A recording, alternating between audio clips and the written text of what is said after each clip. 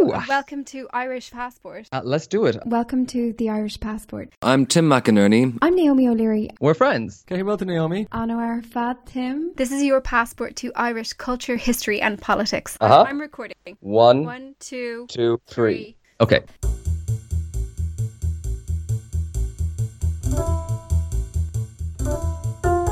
Water, shore, again, probably.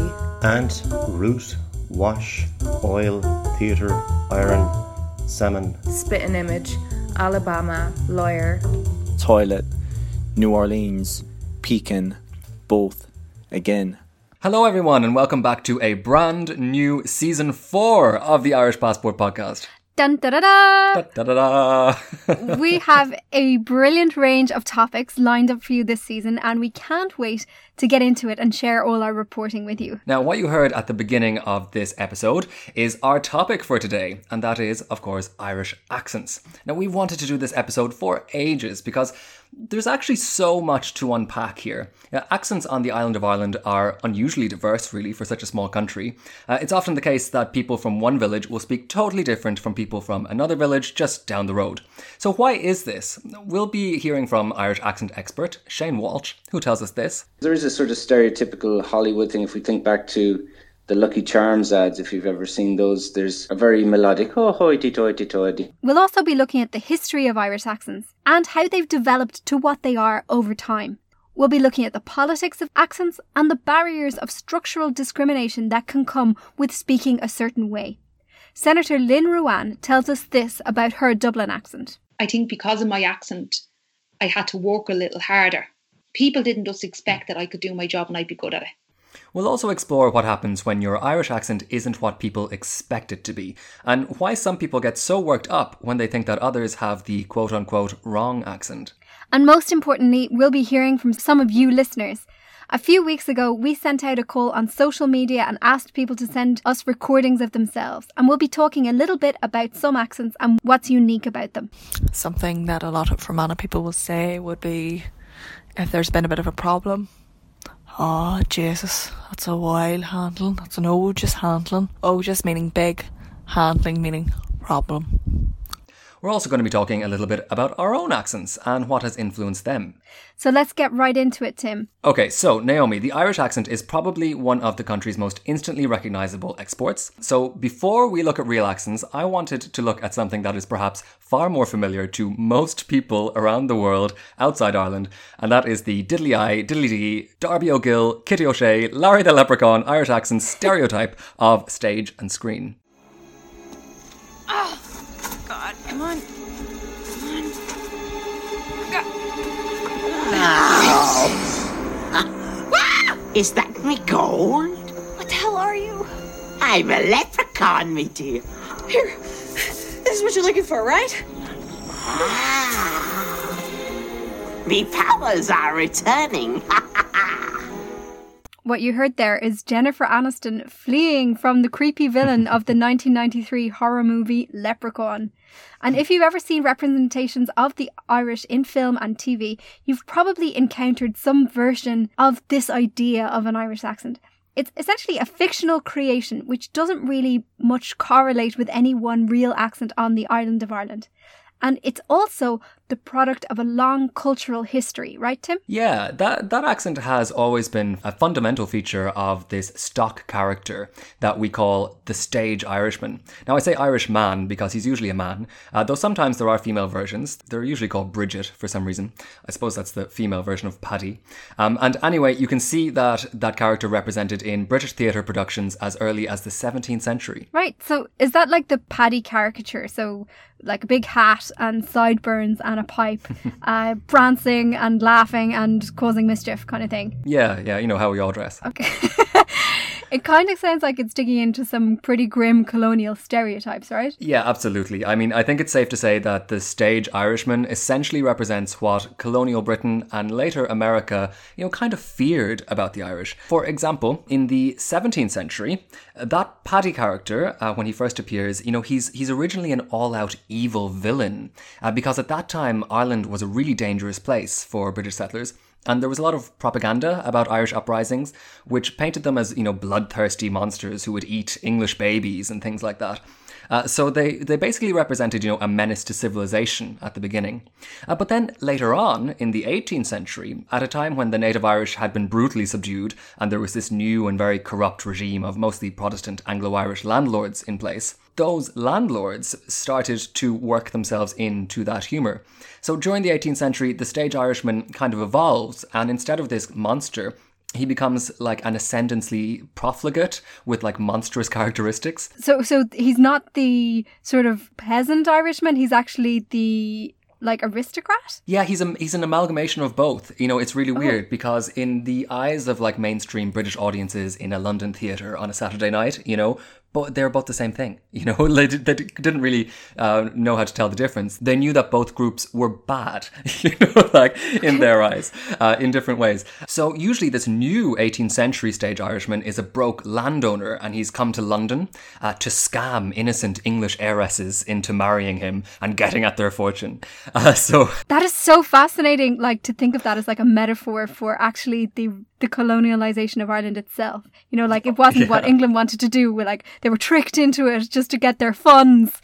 Yeah, exactly. Yeah. And, really interestingly, is that's where we begin to see this tradition of the stage Irishman as like a cunning character, as like devious, with this particular propensity for, using his words to manipulate people, this kind of gift of the gab thing. But then later on, even more recently in the 19th century, that stage Irishman transforms once again into this kind of new representation of all those things. He's this lazy emigrant, so he's a peasant again, but he still has that, ascendancy scammer tricks with his words. He appears in both Britain and America now, and he's still out to fool people, to somehow like swindle them of their cash. It's incredible how much that is so on the nose represented by the leprechaun figure in that movie that we just played a clip of. That's incredible. And it's amazing also how it always tracks the political context of the time, like what's the scary threat of the time. So actually what we're looking at with leprechauns, like the leprechaun caricature, is actually a stage Irishman. Yeah. I think I'm right in saying that like at the time when stage Irishmen were represented on stage, they would have been dressed in clothes that looked old-fashioned for the time to sort of show their backwardness. Yeah, exactly. So, like, the leprechaun that we see today in caricatures, that's like frozen in time from the mid-19th century. And the joke is that this character is wearing kind of late 18th century clothes. He's provincial, he's backwards, he hasn't picked up on the latest London trends.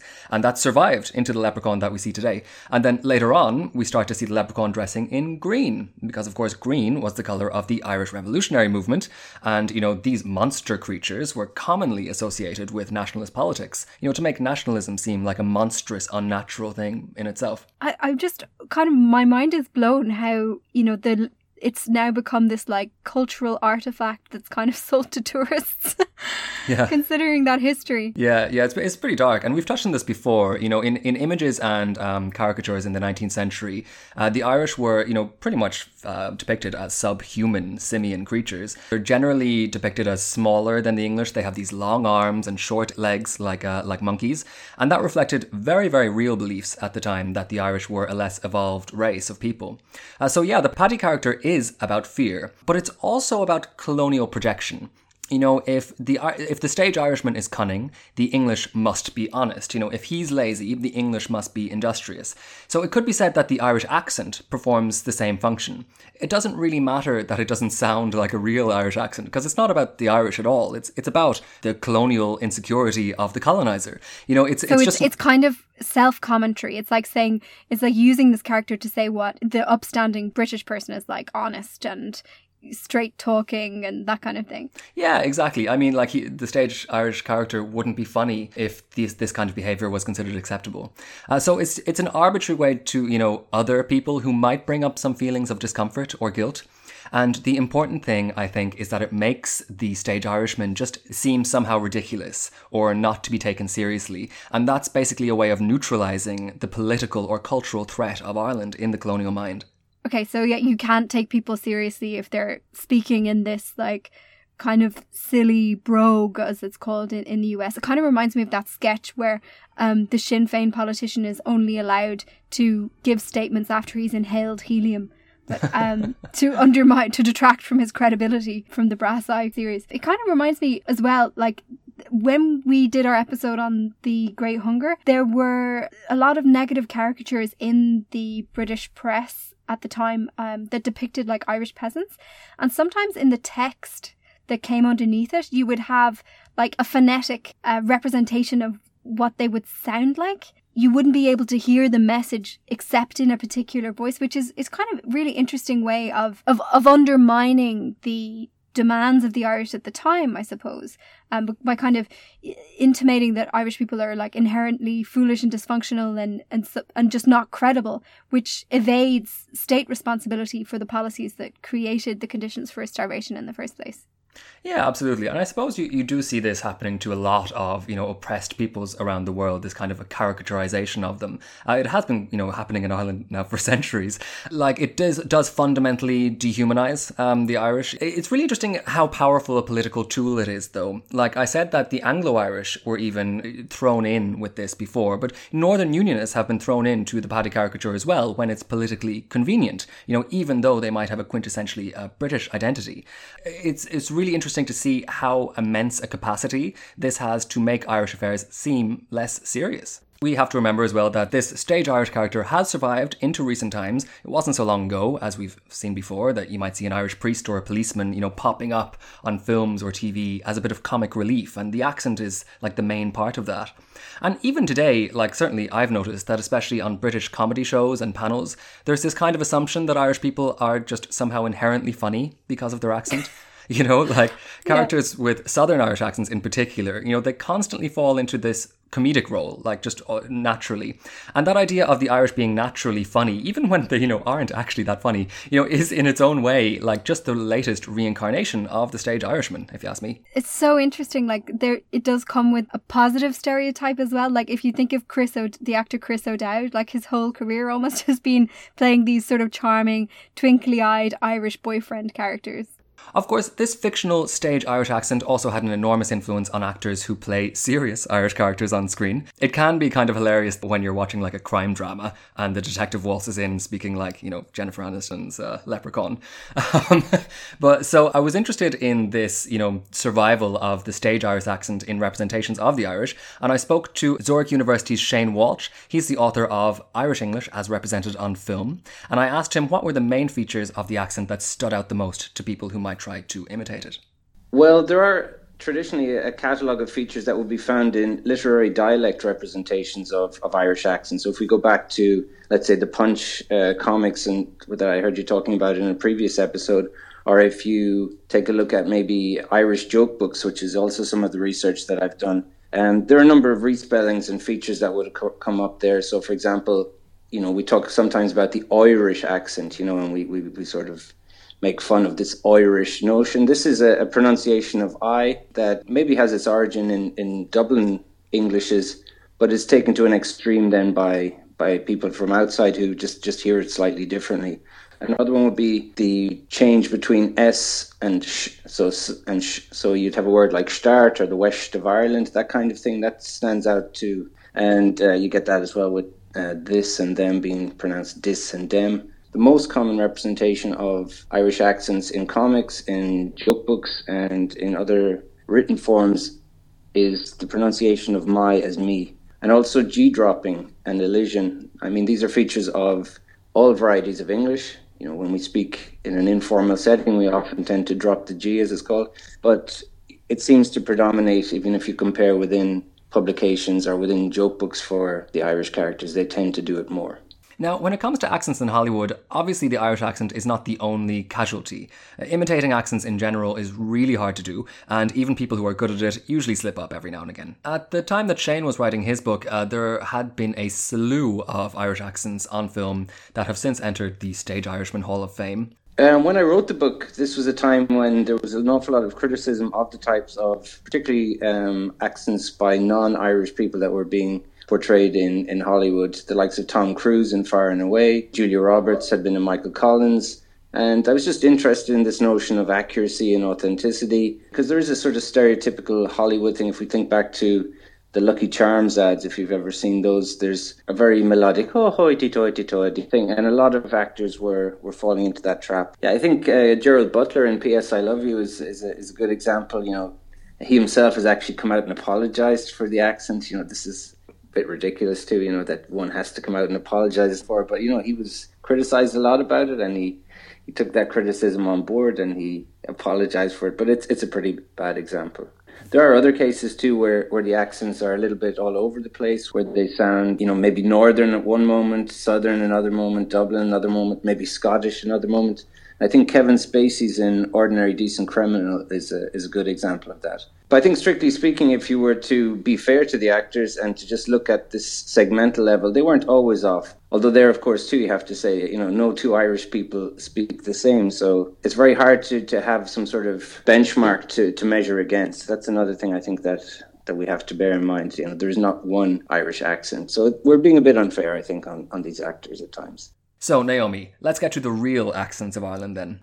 Hello, my name's Gabriel McCaffrey. I am from Belfast, County Antrim, although I've lived in Canada for over 30 years. Some typical Belfast phrases. Ack away and catch yourself on. Aye, your ma. Hi, Tim and Naomi. What's a crack? What about you? How you doing?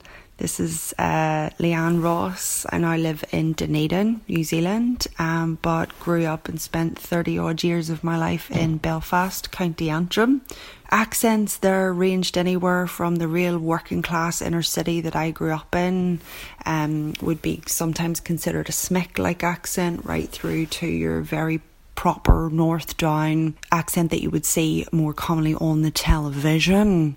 But I guess the biggest thing I've noticed since moving away and having to tone down my working class accent has been the vowel sounds, and even just the way I say that word vowel. So from home saying, "I no bother lads, I'll be there in an hour," to "yes, no problem, I'll be there in an hour." Hi Naomi and Tim, my name is Katrina. I grew up in County Kildare and I went to secondary school in Westmeath and college in Cork, and then I moved to London for a good few years and was often asked if I was American or maybe even Canadian, because, you know, because I was understandable, I didn't necessarily mean I was Irish, that I didn't have a strong accent. So like Shane said, there is no one Irish accent. There are hundreds, probably thousands of them, and there's no way that anyone could list all the accents in Ireland, not on this podcast and not elsewhere, because they change. They change from generation to generation. Hey guys, my name is Rebecca Powell. I'm from Nenagh in North Tipperary and lived there for about half of my life. I'm currently living in Melbourne, Australia now. I was born with parents who were both from Nenagh as well, but never actually had a Nenagh accent or a North Tipperary accent, mainly because my mum was raised throughout Africa. My grandparents, one was raised in India and England. Other grandparents were a Protestant family, and one of my grannies was quite obsessed with the royal family, so I guess very Anglo-Irish upbringing. So yeah, people used to ask, was I English or American, and even had South African ones. To get a taste of the diversity of Irish accents, here are some recordings that listeners sent into us. We asked them to read out a list of words, and we didn't get every county in there, but we didn't do so badly. So some of these accents are specific to particular towns, some of them are more regional, and in each case we'll introduce the accent in the way it was self-described by the person who's speaking. We'll go around the island roughly clockwise, starting at the top with Whiteabbey, North Belfast.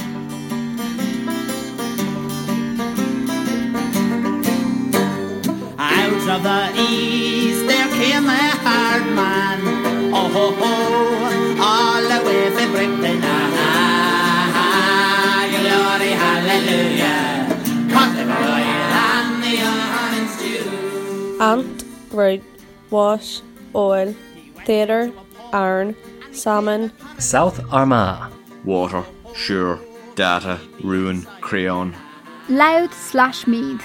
New Orleans. Pekin, both, again, probably. Northside Dubliner who has lived abroad for a year. Spitting Image, Alabama, Lawyer, Coupon, Mayonnaise. Dublin. Pecan, both, again, probably Spitting Image.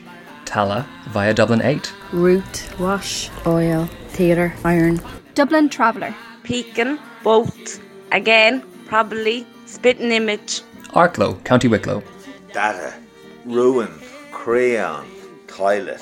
New Orleans. Cashel, County Tipperary. New Orleans, Pecan, both, again, probably, spitting image. Clonakilty, West Cork. Fire, water, sure, data, ruin, crayon. Cork. Lawyer, coupon, mayonnaise, syrup, pyjamas, cot. Cork. Data, ruin, crayon, toilet, New Orleans. Limerick. Toilet, New Orleans, Pecan, both, again, probably, spitting image, Alabama, lawyer, coupon. Hybrid, Galway and Galway Traveller.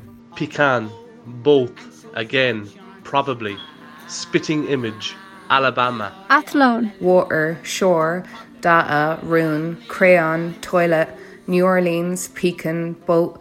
Tormakedy, County Mayo. Theatre, iron, salmon, caramel, fire, water, sure.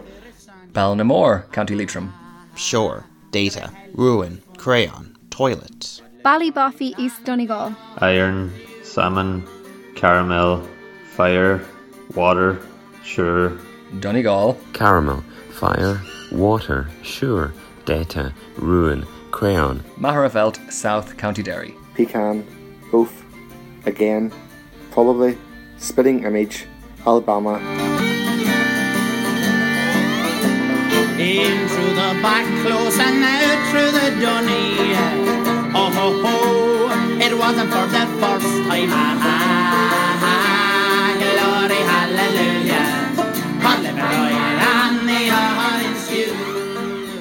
As we said, it's almost impossible to pin down the diversity of accents that exist in any one moment of time. It's also very normal for different members of the same family to have different accents because everyone has a different life experience. Yeah, for sure. You know, accents can be influenced by your parents, certainly, but also by your friends growing up, by your teachers, by your job, where you move to, what kind of media you engage with. You know, the list is endless. So while people might talk generally about a Dublin accent or Cork or Belfast, when you live in those places, you'll quickly notice that what you might think is a typical accent of those places is very, very diverse. So two people who both say they have Dublin accents, as we've heard, often sound remarkably different to one another when you listen to them closely. So Tim, what's behind this huge diversity in the way that people in Ireland speak English? Well, I mean, a lot of it, of course, is a mystery because of all those different influences. But it's thought to be to do primarily with the different waves of colonisation in Ireland over the course of history. There have been English speakers on the island of Ireland since the Middle Ages, but English didn't become the predominant language in the country until the 19th century. And that happened for two main reasons. Number one, the Great Famine, which wiped out whole populations of Irish speakers. And number two, the introduction of mass education systems, again in the 19th century, which under British rule endeavoured to get Irish speakers to give up their language and to speak English. But of course, the history is much older than that, right? So the first wave of colonisation from Britain came in around the 12th century, and those were the Normans, or as they're known in Ireland, the Old English. So what kind of a language were the colonists speaking at that point? Well, the funny thing actually about those Old English is that lots of them were probably not speaking English at all. The Normans spoke French predominantly at that point, and a lot of the settlers who came with them came from Wales, so they would have spoken Welsh. There would have been people who spoke English, and they would have been speaking Middle English at that point, so think like Chaucer. Okay. So I remember from our episode on Galway from last season that people who lived around those Norman settlements, they would often have been bilingual or multilingual, you know, speaking Irish, English, French and Latin. Yeah, exactly. And remember, those early colonists were vastly outnumbered by the Gaelic Irish, so while lots of Irish people learned a bit of English at that point, the prevailing trend was for the English settlers to abandon English and to start speaking Irish, which made a lot more sense. I've heard, though, that some older ways of speaking English survive in Ireland that have died out, say, in Britain, and that in some ways Hiberno English is closer to, say, the English of Shakespeare than the English that's spoken in England now is. Yeah, it's really interesting. I mean, we'll probably never know for sure, but, you know, there are some traces of really old Englishes in Ireland. There are two Middle English dialects that survived right into the 19th century. One was called Yola, and that was spoken around Wexford, where the Normans had first arrived. And the other was called a Fingalese, which was spoken around the area of Fingal. That's just north of Dublin City. There are records of that dialect being written down. So we know, for example, that they pronounced the TH sound as a kind of D sound. So the number 3 was pronounced tree, which is still famously a common pronunciation in some Irish accents. They also used me instead of my, which, Shane mentioned there. That's very interesting. And some people have also suggested that traces of original Middle English can still be heard in some Dublin accents. Dublin, remember, was the main hub for those Norman settlers. So, for instance, in some Dublin accents, words like leave, L-E-A-V-E, are sometimes pronounced like lave, which appears to correspond to Middle English pronunciations. Fascinating. And especially about Fingalese, that's a great name. So what about the more extensive wave of colonisation that happened later in the 16th and 17th centuries and that really established English as one of the main languages of Ireland? Yeah, so this was a totally different kind of colonization. These were, of course, the plantations. As opposed to the Old English, who were mostly like warlords and had integrated into Irish culture over the centuries, these were new settlers who brought whole families and even whole transplanted villages with them. And initially, one of these new settlers' missions was to speak and spread English. That was like, the reason that they were there. So this happened in, different ways in different parts of the island. The first plantations, which we often forget about these days, were set up in the Midlands of Ireland in the 1550s around the counties of Offaly and Laois. And the settlers there mostly came from southwest England. So they would have been speaking an English more or less the same English as Shakespeare spoke. And the locals around them would have been learning English for the first time in this style. So what about then the massive plantation of Ulster that came next? Yeah, of course. So the famous plantation of Ulster, which we've spoken about loads on this podcast, was, much more devastating to native Irish populations than what had come before. So English got a foothold there much more quickly and much more strongly. The settlers on those plantations also came from a different place. They came from Northern England and from Scotland. So they spoke a different version of English. And that has had a huge influence on the English spoken in modern day Northern Ireland, especially in the form of Ulster Scots, which is spoken by an estimated 16,000 people there, according to the 2011 Northern Ireland census. Ulster Scots is a linguistic cousin of Scots in Scotland, and it was originally a variety of Anglo-Saxon spoken in the Scottish lowlands. At the same time, Irish people, for the most part, who would have been teaching themselves English, a lot of the time they literally translated Irish syntax and grammar into English words. So a good example of the result that you get is how you talk about the recent past. So for example, instead of saying I ate my dinner or I've just eaten dinner, you might say I'm after eating my dinner, it comes from Tom Tareish in Oscailga, which it's a structure directly taken from Irish. Linguists call this uniquely Hiberno-English piece of grammar the hot news perfect. So it's something that just happened. Right, great name. Oh, sure. And, sometimes that Shakespearean influence from the English spoken by planters comes together with that influence from Irish. So, for example, in some parts of the country, people use the early modern word ye instead of you. You might recognize that from Shakespeare. And they use that to address more than one person. Hear ye, hear ye. Indeed. Yeah. Because, of course, the Irish language, like most European languages, has a you plural pronoun. So even though it disappeared from English, you can see why Irish people kept on using ye, because they were coming from communities that were used to thinking and speaking in Irish, and they were missing that plural pronoun.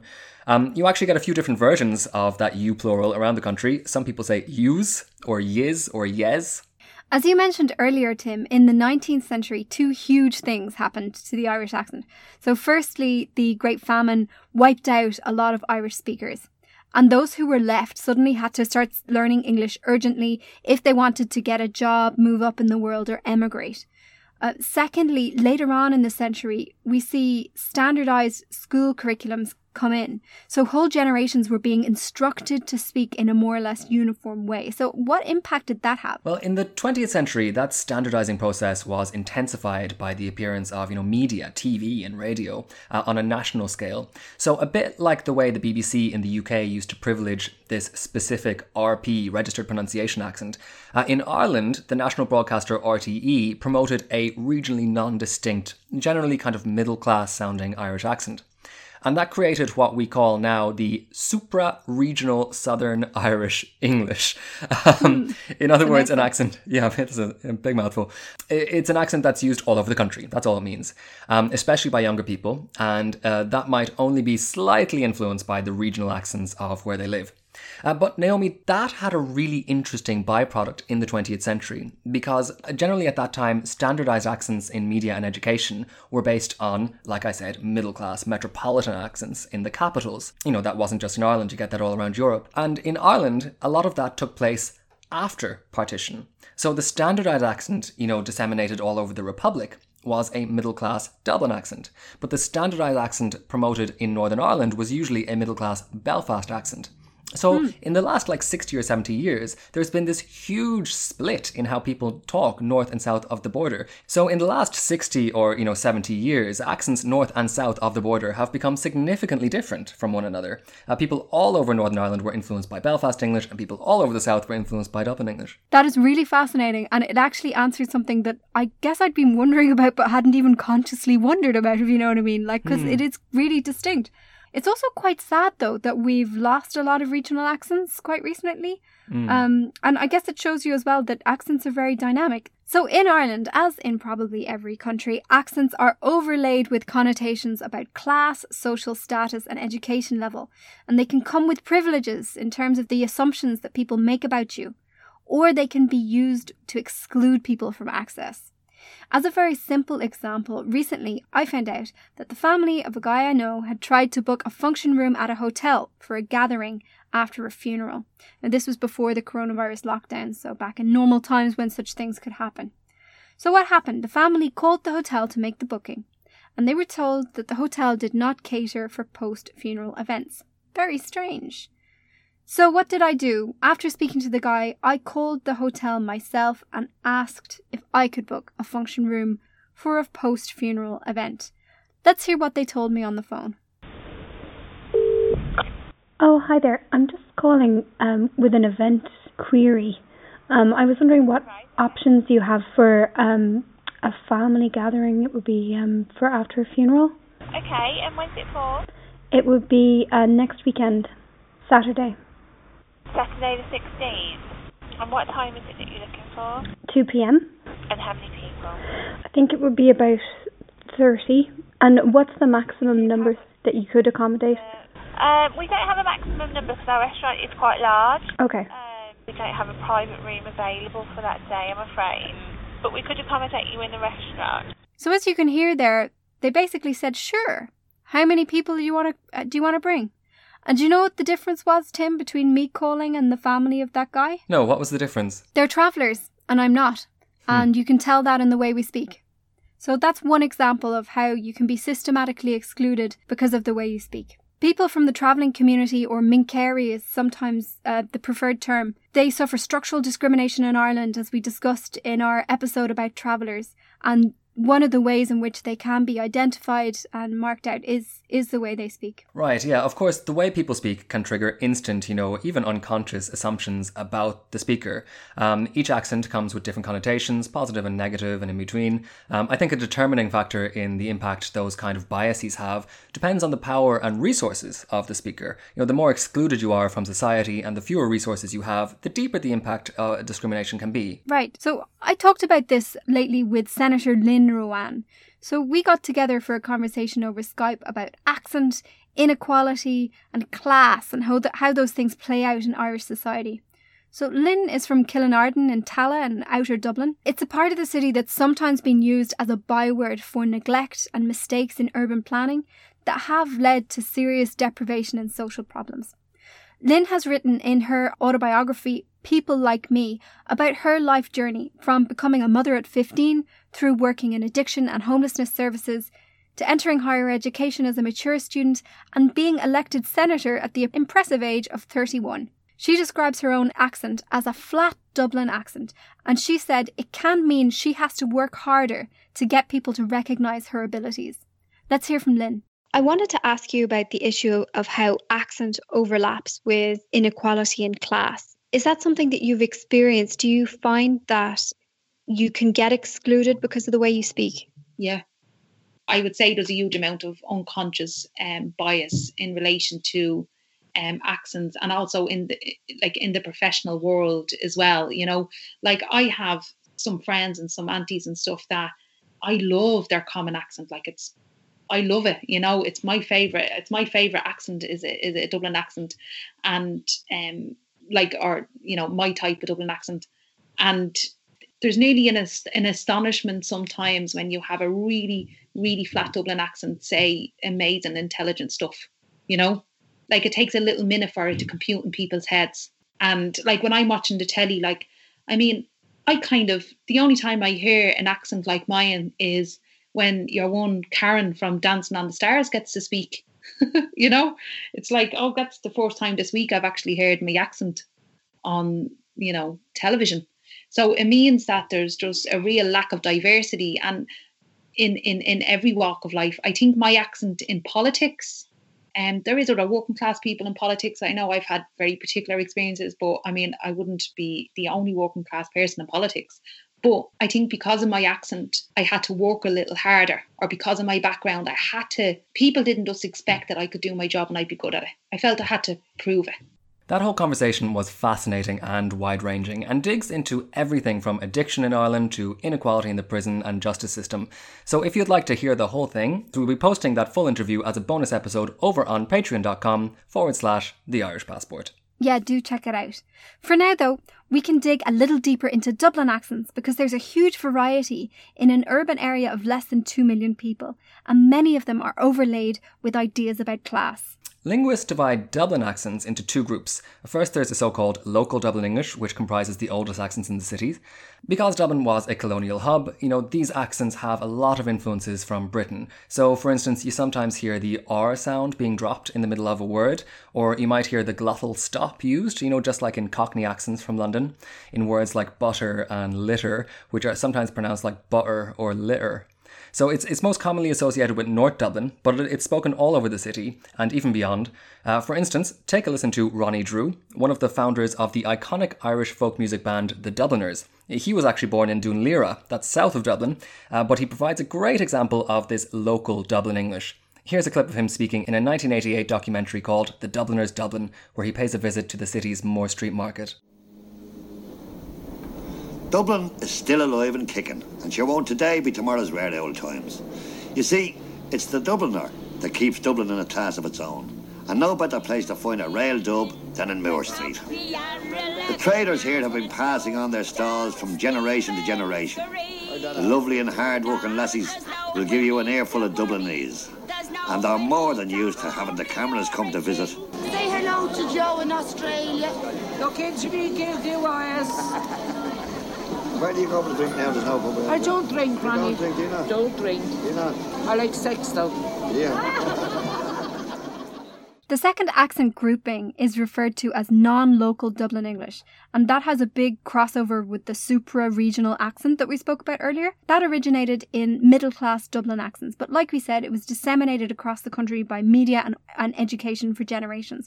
So over time, it kind of came back in a new form to reinvade Dublin, along with anyone who moved there from outside the city. That's why it's called non-local. And just like the local counterpart of that, there are a lot of different versions of non-local Dublin English. Just for a bit of exemplary elocution, take a listen to one of Ireland's best-known newsreaders, Brian Dobson.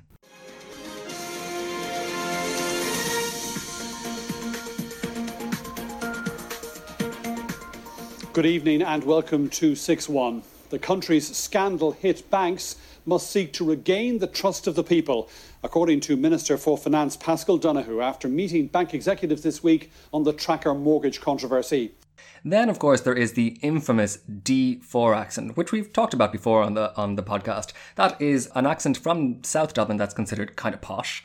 But when people talk about a D4 accent, they're often referring to actually a few different accents that are associated with middle-class culture.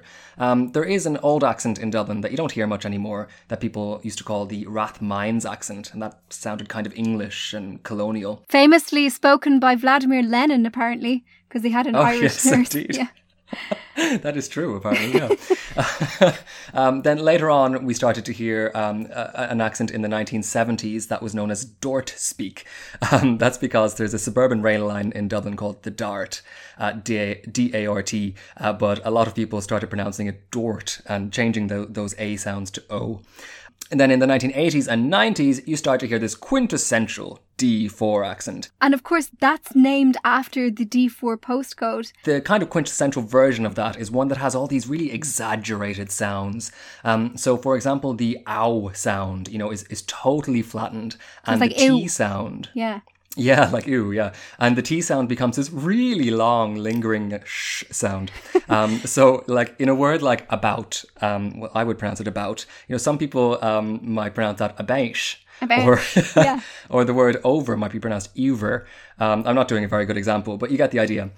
Now, according to linguists, that accent has actually been disappearing in recent years and is being replaced with a whole new kind of middle-class accent that's known as New Dublin English, and that's basically a toned-down version. Here's Shane again. There's been a lot of research in the field of Irish English on, for example, the spread of what was sometimes called Dart speak, the reflection of a variety spoken in Dublin, along the area where the Dart train line would go, and also, the D4 accent, as it's known after this area of Dublin, the postcode D4, and that's been seen to spread, all around the country. And, there's been a lot of research on that, on its prominence. There's been a lot of talk in the media for years about the AA Road Watch, if you're familiar with those people who announce about traffic disruption on the roads.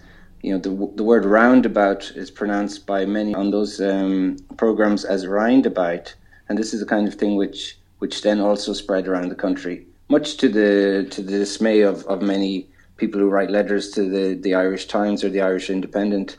There's a whole host of valuable linguistic information in those letters, even regarding their attitudes and perception towards what they see as the pollution of Irish accents. Here's a fascinating one now, Tim. So I was down in Cork during the recent election campaign, and I was at a Fine Gael campaign event in Ballincollig.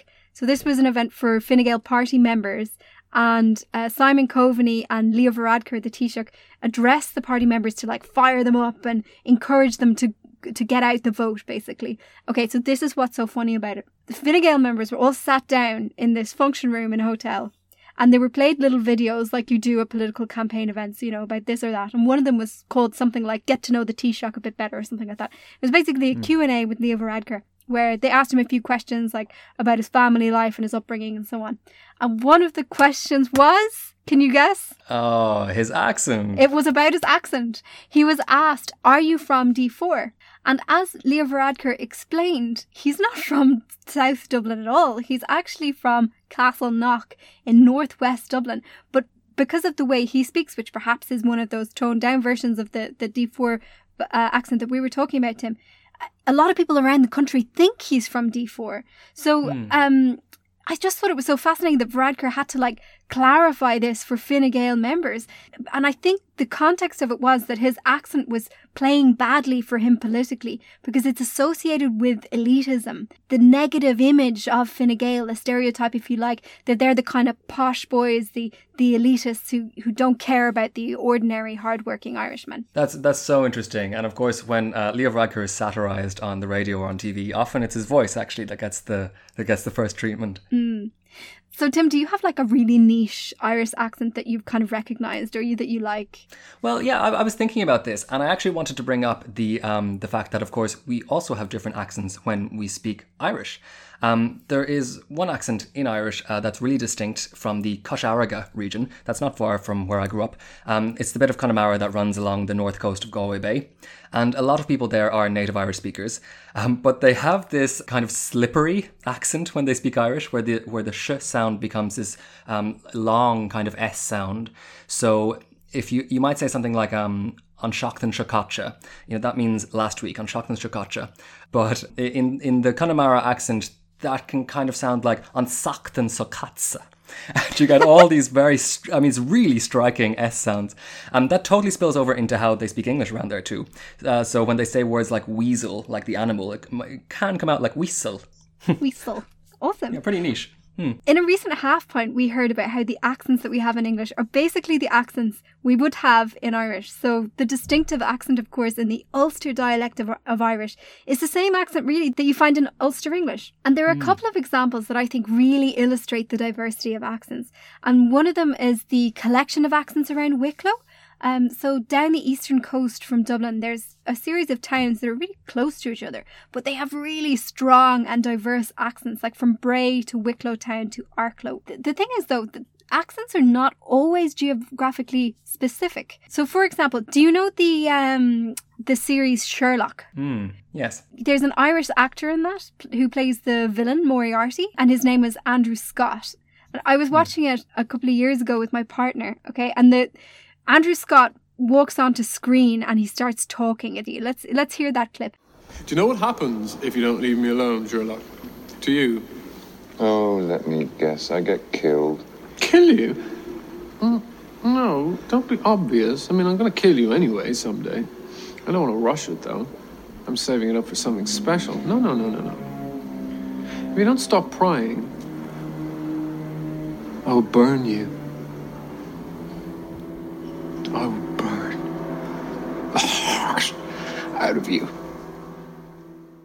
So how would you describe that accent there, Tim? Well, I definitely detect a bit of Dublin in there. A bit of maybe South Dublin. The way that lost sound becomes lost. That's a bit of a tell for South Dublin. Okay, so get this, right? When we saw that episode, I was sitting on the couch. Andrew Scott starts speaking and I turned around and I said, that guy went to Gonzaga. All right, okay. Okay, so of course, Gonzaga, guys, is a private Jesuit school in South Dublin. It's pretty famous. So yeah, it's this like studious and kind of bohemian, or I don't know, like they're really good at chess and debating and stuff like that.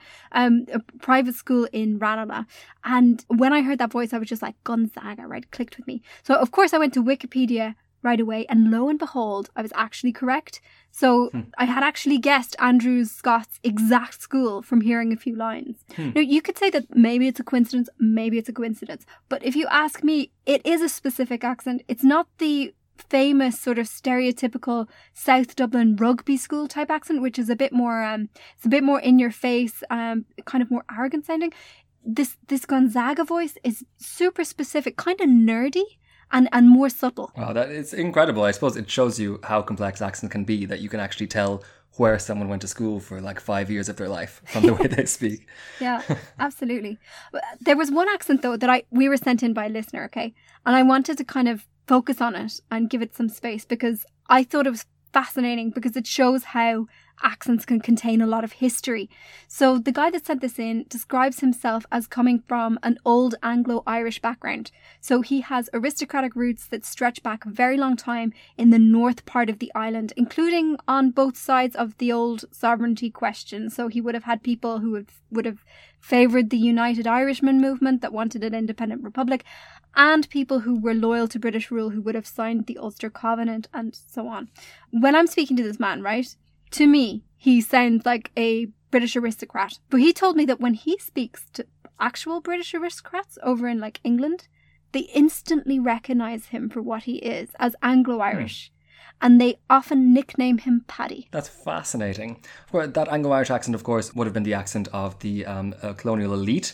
And obviously, it's a part of society that didn't fit into the 20th century very well after the War of Independence. And it's pretty rare these days. Yeah, super rare accent. So I was absolutely delighted that he agreed to take part in our accent challenge and send us in a clip. So we can hear how he says some words. And to me, sometimes he sounds like Liam Neeson a bit. And sometimes he sounds like Queen Elizabeth. Let's have a listen. Ant, root, wash, oil, theatre, iron, salmon,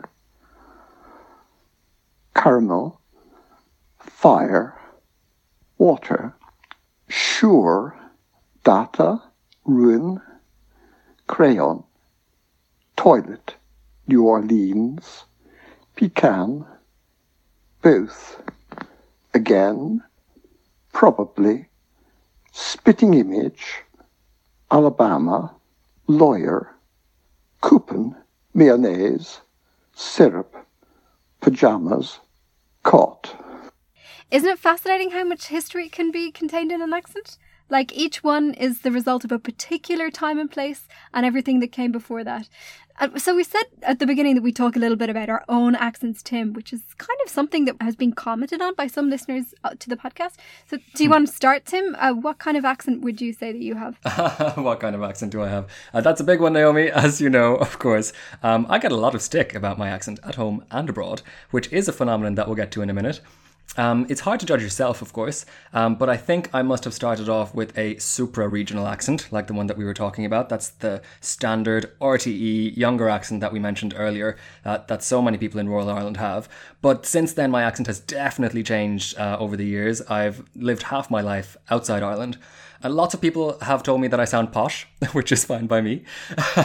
But I don't really know where that came from. Or maybe, maybe they just have a really different idea to me of what constitutes a posh accent. There's always that as well. Other people have told me that I don't sound like I'm from Galway. But I don't understand that either, because actually, on reflection, loads of people from Galway sound like me. Exactly like me. Obviously, loads of people don't. But still, loads of people do. I was talking about this with some people I went to school with recently, and they said they had all had the exact same experience, actually, of people telling them they don't sound like they're from Galway. One friend has just concluded that most Irish people just don't actually know what people from Galway really sound like. Speaking for myself, my accent has evolved over the course of my life. By the time I was 8, by my count, I think I moved house 6 times.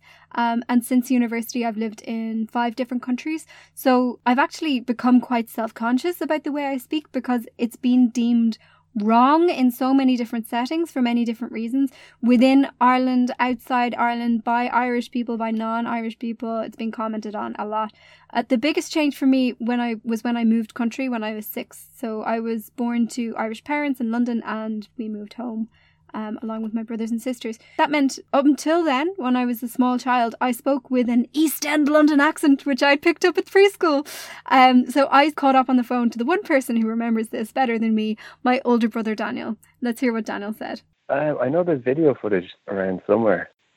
I mean, there's something to be said, I would say, for how quickly we tried to drop our English accents after moving back. Do you remember, we used to come back and visit family at Christmas time and stuff like that? I remember when we first moved back to Dublin, we were staying with our grandparents quite close to our cousins. And I think I remember, on the first evening after we'd arrived, when we were kind of getting ready for bed, the two of us talking about and planning how we might adopt a more Irish accent. No. Oh my God. And planning it around, thinking about how they said things, and sort of practicing it, in a playful way, in a funny way, but also kind of planning to drop the English accent. That's amazing. I can't believe you remember that. I really don't. I don't remember that at all. Yes, I don't normally remember things, but I have a fairly clear memory of that happening. All right. So we were on it. We were like, yeah, we've got to get rid of these accents. We've got to sound Irish. I think I felt very much an Irish person in London, and I think we all did when we were in London. We had friends who were of Irish descent or who were Irish living in London, and so did our parents. So I kind of already felt Irish and just felt like I should lean in and grow into my Irish identity more now that I was living back in Dublin. And part of that was not sounding like an English person, I suppose. Yeah. So something that was absolutely revelatory to me from that conversation was that Daniel remembers us deliberately wanting to lose our English accents, which I had absolutely no memory of. And I actually thought that all of these years I just lost it completely unconsciously. What about you, Tim? Has your accent changed? Yeah, for sure. Yeah, I think it's constantly in a bit of a flux, honestly. As anyone knows who lives in a non-English speaking country, this happens, especially if you are teaching there, like I do. You find yourself just constantly every day adapting the way that you pronounce certain sounds because it's just so tedious to be misunderstood all the time. And that becomes second nature after a while, and you kind of forget how you used to say things. I also know for sure that my vocabulary and the cadence of my sentences has changed.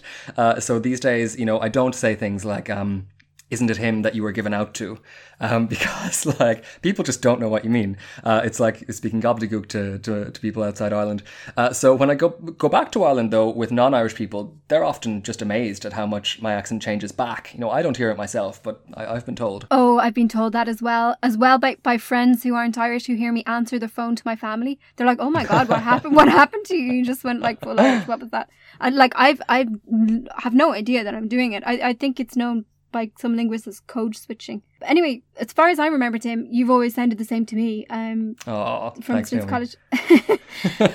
And I totally recognise what you say about being outside Ireland. Like when I moved to Italy and started working in a media environment and interacting almost primarily with people whose first language wasn't English, I got in the habit of speaking quite clearly and enunciating each word like that, you know, so that it's easier to pick up on.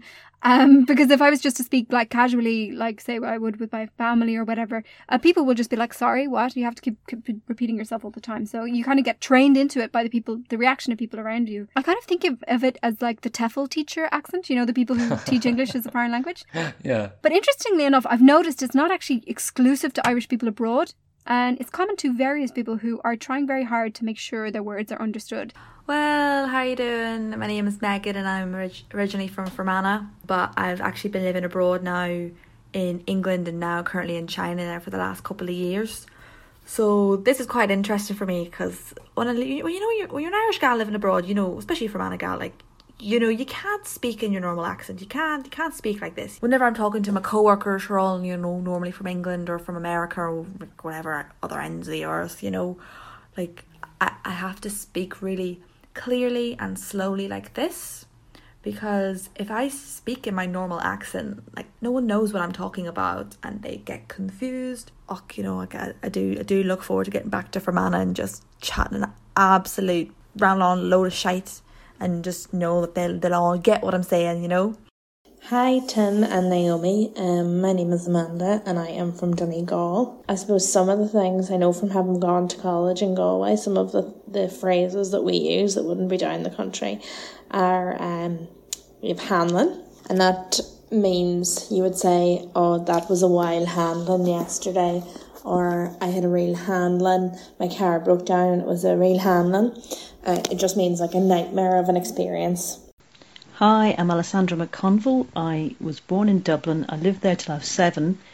I moved to Sligo and then left at 18 for England. I've been in England 30 years. I have no idea what accent I have now.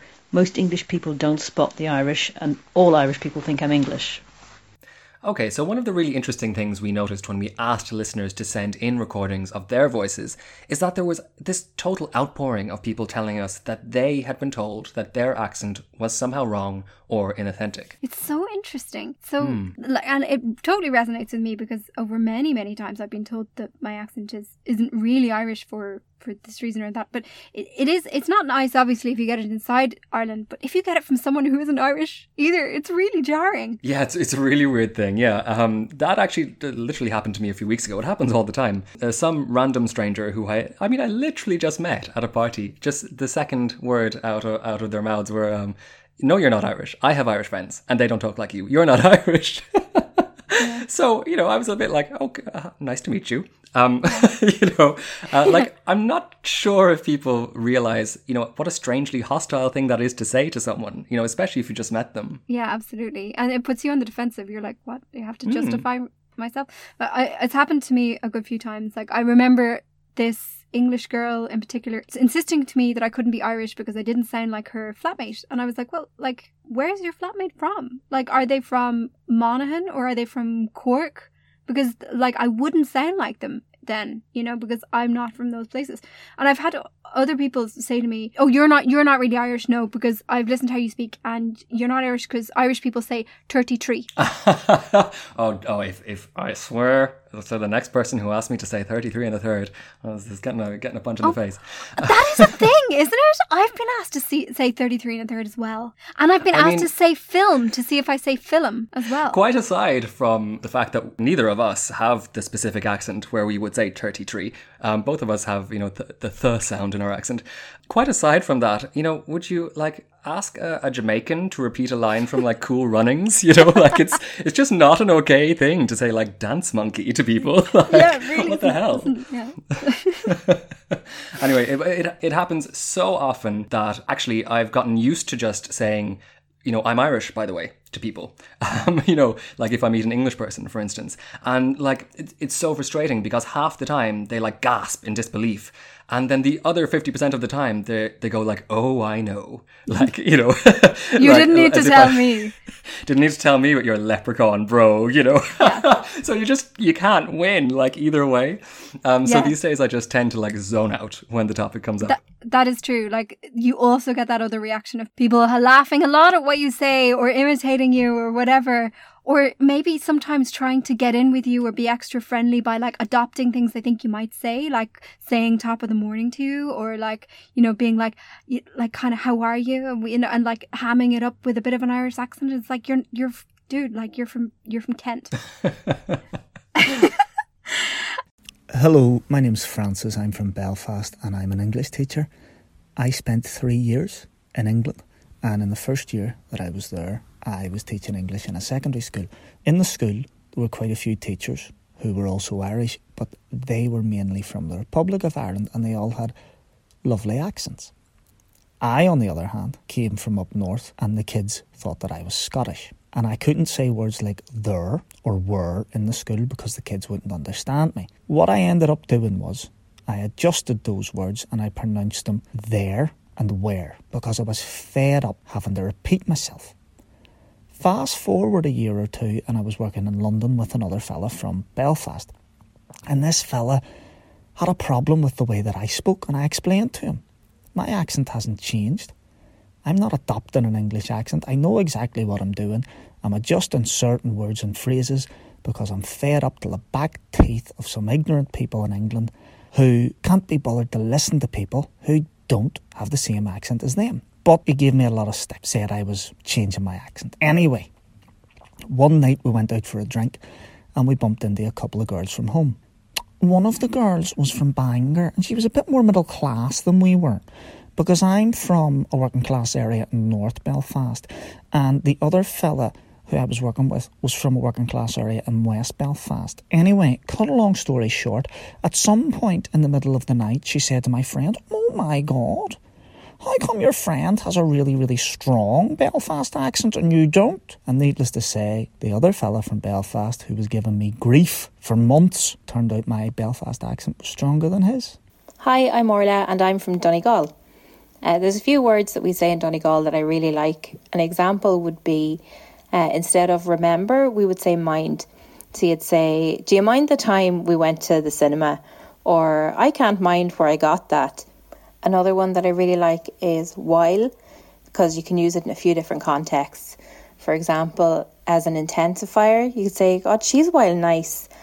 Now, one thing that a lot of people point out, especially in Ireland itself, is that there is a noticeable American influence in Irish accents sometimes, which can be stronger or weaker depending, especially in children and in teenagers. Now, people have told me that I sound American all the time, though I can't really hear it myself.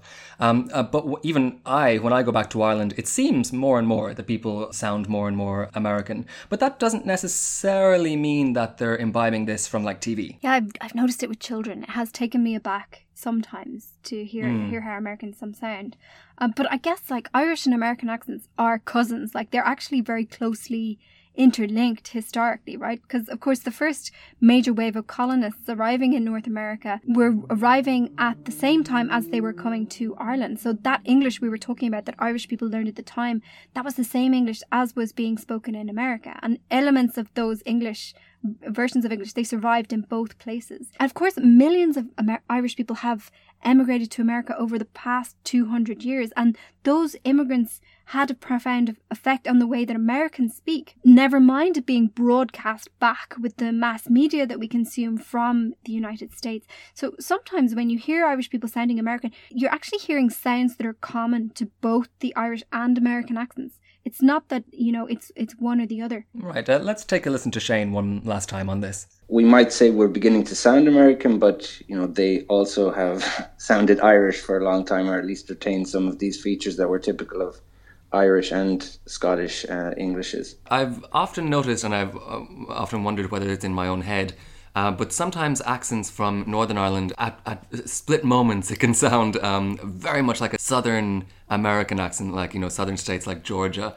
Is that in my head, or is there an influence between those accents? No, that's certainly not in your head. You're not imagining that. The primary settlers in the south were Scots-Irish, so they would have been people from Antrim, from other parts of the northeast of Northern Ireland, and they would have gone and settled in the south. So you do find a lot of those types of features still in Southern Englishes in the United States. Also some grammatical features as well. Something that I've noticed kind of reporting this episode is there seems to be kind of strangely heightened suspicion around Irish accents that they might not be authentic for this reason or that. People seem to be vigilant for authenticity everywhere, and they constantly kind of suppose that people are putting on an accent or affecting it in a false way. I was given a real lift by all the people who emailed into us saying that they had experienced, people questioning the authenticity of their accent. As we've both explained, we get questioned about that all the time ourselves, and not just from people abroad, from people in Ireland as well, who are just don't seem to be happy that we don't have the accent that they want us to have, but so many of you emailed in to talk about this. It kind of made me click. I was like, actually, we're the normal ones, like this is actually a really regular experience for loads of people with loads of different accents. So we can't all be wrong. Actually, we're probably all right, and we're probably all just as authentic as one another. It shows that a huge number of people are walking around every day thinking that there is something specifically wrong with their accent, and half the people around them are probably thinking the same thing. So, if we take anything from this, carry on, guys. Every accent is a real accent, every accent is authentic, and everyone living in Ireland, by definition, if you ask me, has an Irish accent. And I couldn't put it better than Charles and Andrew Hendy, who I spoke to recently, of the music group TPM and the Mary Wallopers. They put their lovely Dundalk accents to musical use in their work, and they told me this about the importance of just rolling with what you've got. Do you feel like that distinct Dundalk sound that you have has a special musical use, or it has a special musicality? I think just wherever you come from, if you just appreciate your own colloquialisms and be proud of it and perform in a true way to it, it'll always be good. Do you know what I mean? Yeah, like Dundalk was nothing special until people do it. Do you know what I mean? There's something so freeing about singing in your own voice. It's the only thing you really, really have. Yeah, I definitely think whatever you're doing, you should always just do it in your own way and embrace your own thing. It's just easier to be honest. Yeah. And we'll have the Mary Wallopers play us out with their rendition of Cod Liver Oil and Orange Juice by the Glasgow songwriter Hamish Imlach. And by the way, listeners, if you want to get your hands on one of your very own Irish Passport tote bags, and if you want to support the podcast along the way, you can buy them directly from our website, www.theirishpassport.com. Last but not least, please share the podcast with your friends and family if you like it. And if you have a moment to rate the show on whatever platform you use, it really makes a difference. Slán for now. Slán, everyone. He went into a pub and he came a paralytic. Oh ho ho, feed the insider. But a hell of a mixture. Cod liver oil and the orange juice. Does this bus go to the dinosaur parley? Oh ho ho, I'm looking for a lumber. Cod liver oil and the orange juice. There in the dancing, he met Harry Mary. Oh ho ho, the flower of the Gorbals. Glory, hallelujah. Cod liver oil and the orange juice. Oh no, Mary, are you dancing? Oh no, it's just the way I'm standing. Glory, hallelujah. Cod liver oil and the orange juice. Oh no, Mary, you're 1 in a million. Oh ho ho, and shows your chances. glory, hallelujah. Cod liver oil and the onion stews. Oh, now, Mary, can I run you home? Oh, ho, ho, I've got a pair of sand shoes. Ah, got a hell of a funny cod liver oil and the onion stews.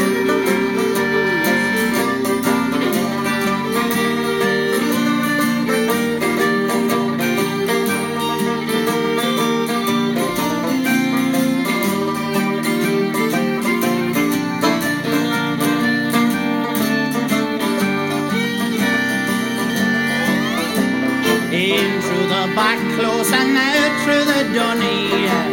Oh ho ho, it wasn't for the first time. Glory, hallelujah. Cod liver oil and the onion stews. The mother came out, she was going to the cludgy. Oh ho ho, I buggered off sharpish. Glory, hallelujah. Cod liver oil and the onion stews. Mary, Mary, she had a little baby. Oh ho ho, the father's in the army. Glory, hallelujah. Cod liver oil and the onion stews. Now Harry and Mary is still looking for her hard man. Oh ho ho, he joined the Foreign Legion. Sahara under the camel. Cod liver oil and the onion stews. Cod liver oil and the